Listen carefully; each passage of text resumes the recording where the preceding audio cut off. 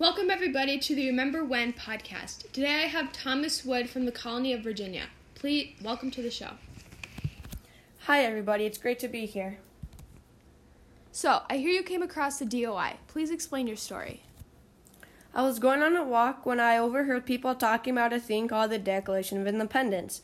I started to walk over there where I heard the sound got louder and louder. I went down the stairs, and to my surprise, there it was, the Declaration of Independence. Wow, that is really interesting. What major belief from the preamble stood out to you the most and why? The major belief that stood out to me the most was that the government shouldn't be changed for small reasons. This belief is important to me because it is true that a tiny reason shouldn't change a huge government. I can tell that is very important to you. What complaint against the king made you the most upset and why? He won't let us pass important laws that we need now. He has to approve them, but in the end he doesn't, so we suffer. That makes me upset because we need those laws for us, and without them it brings us no good, so we suffer.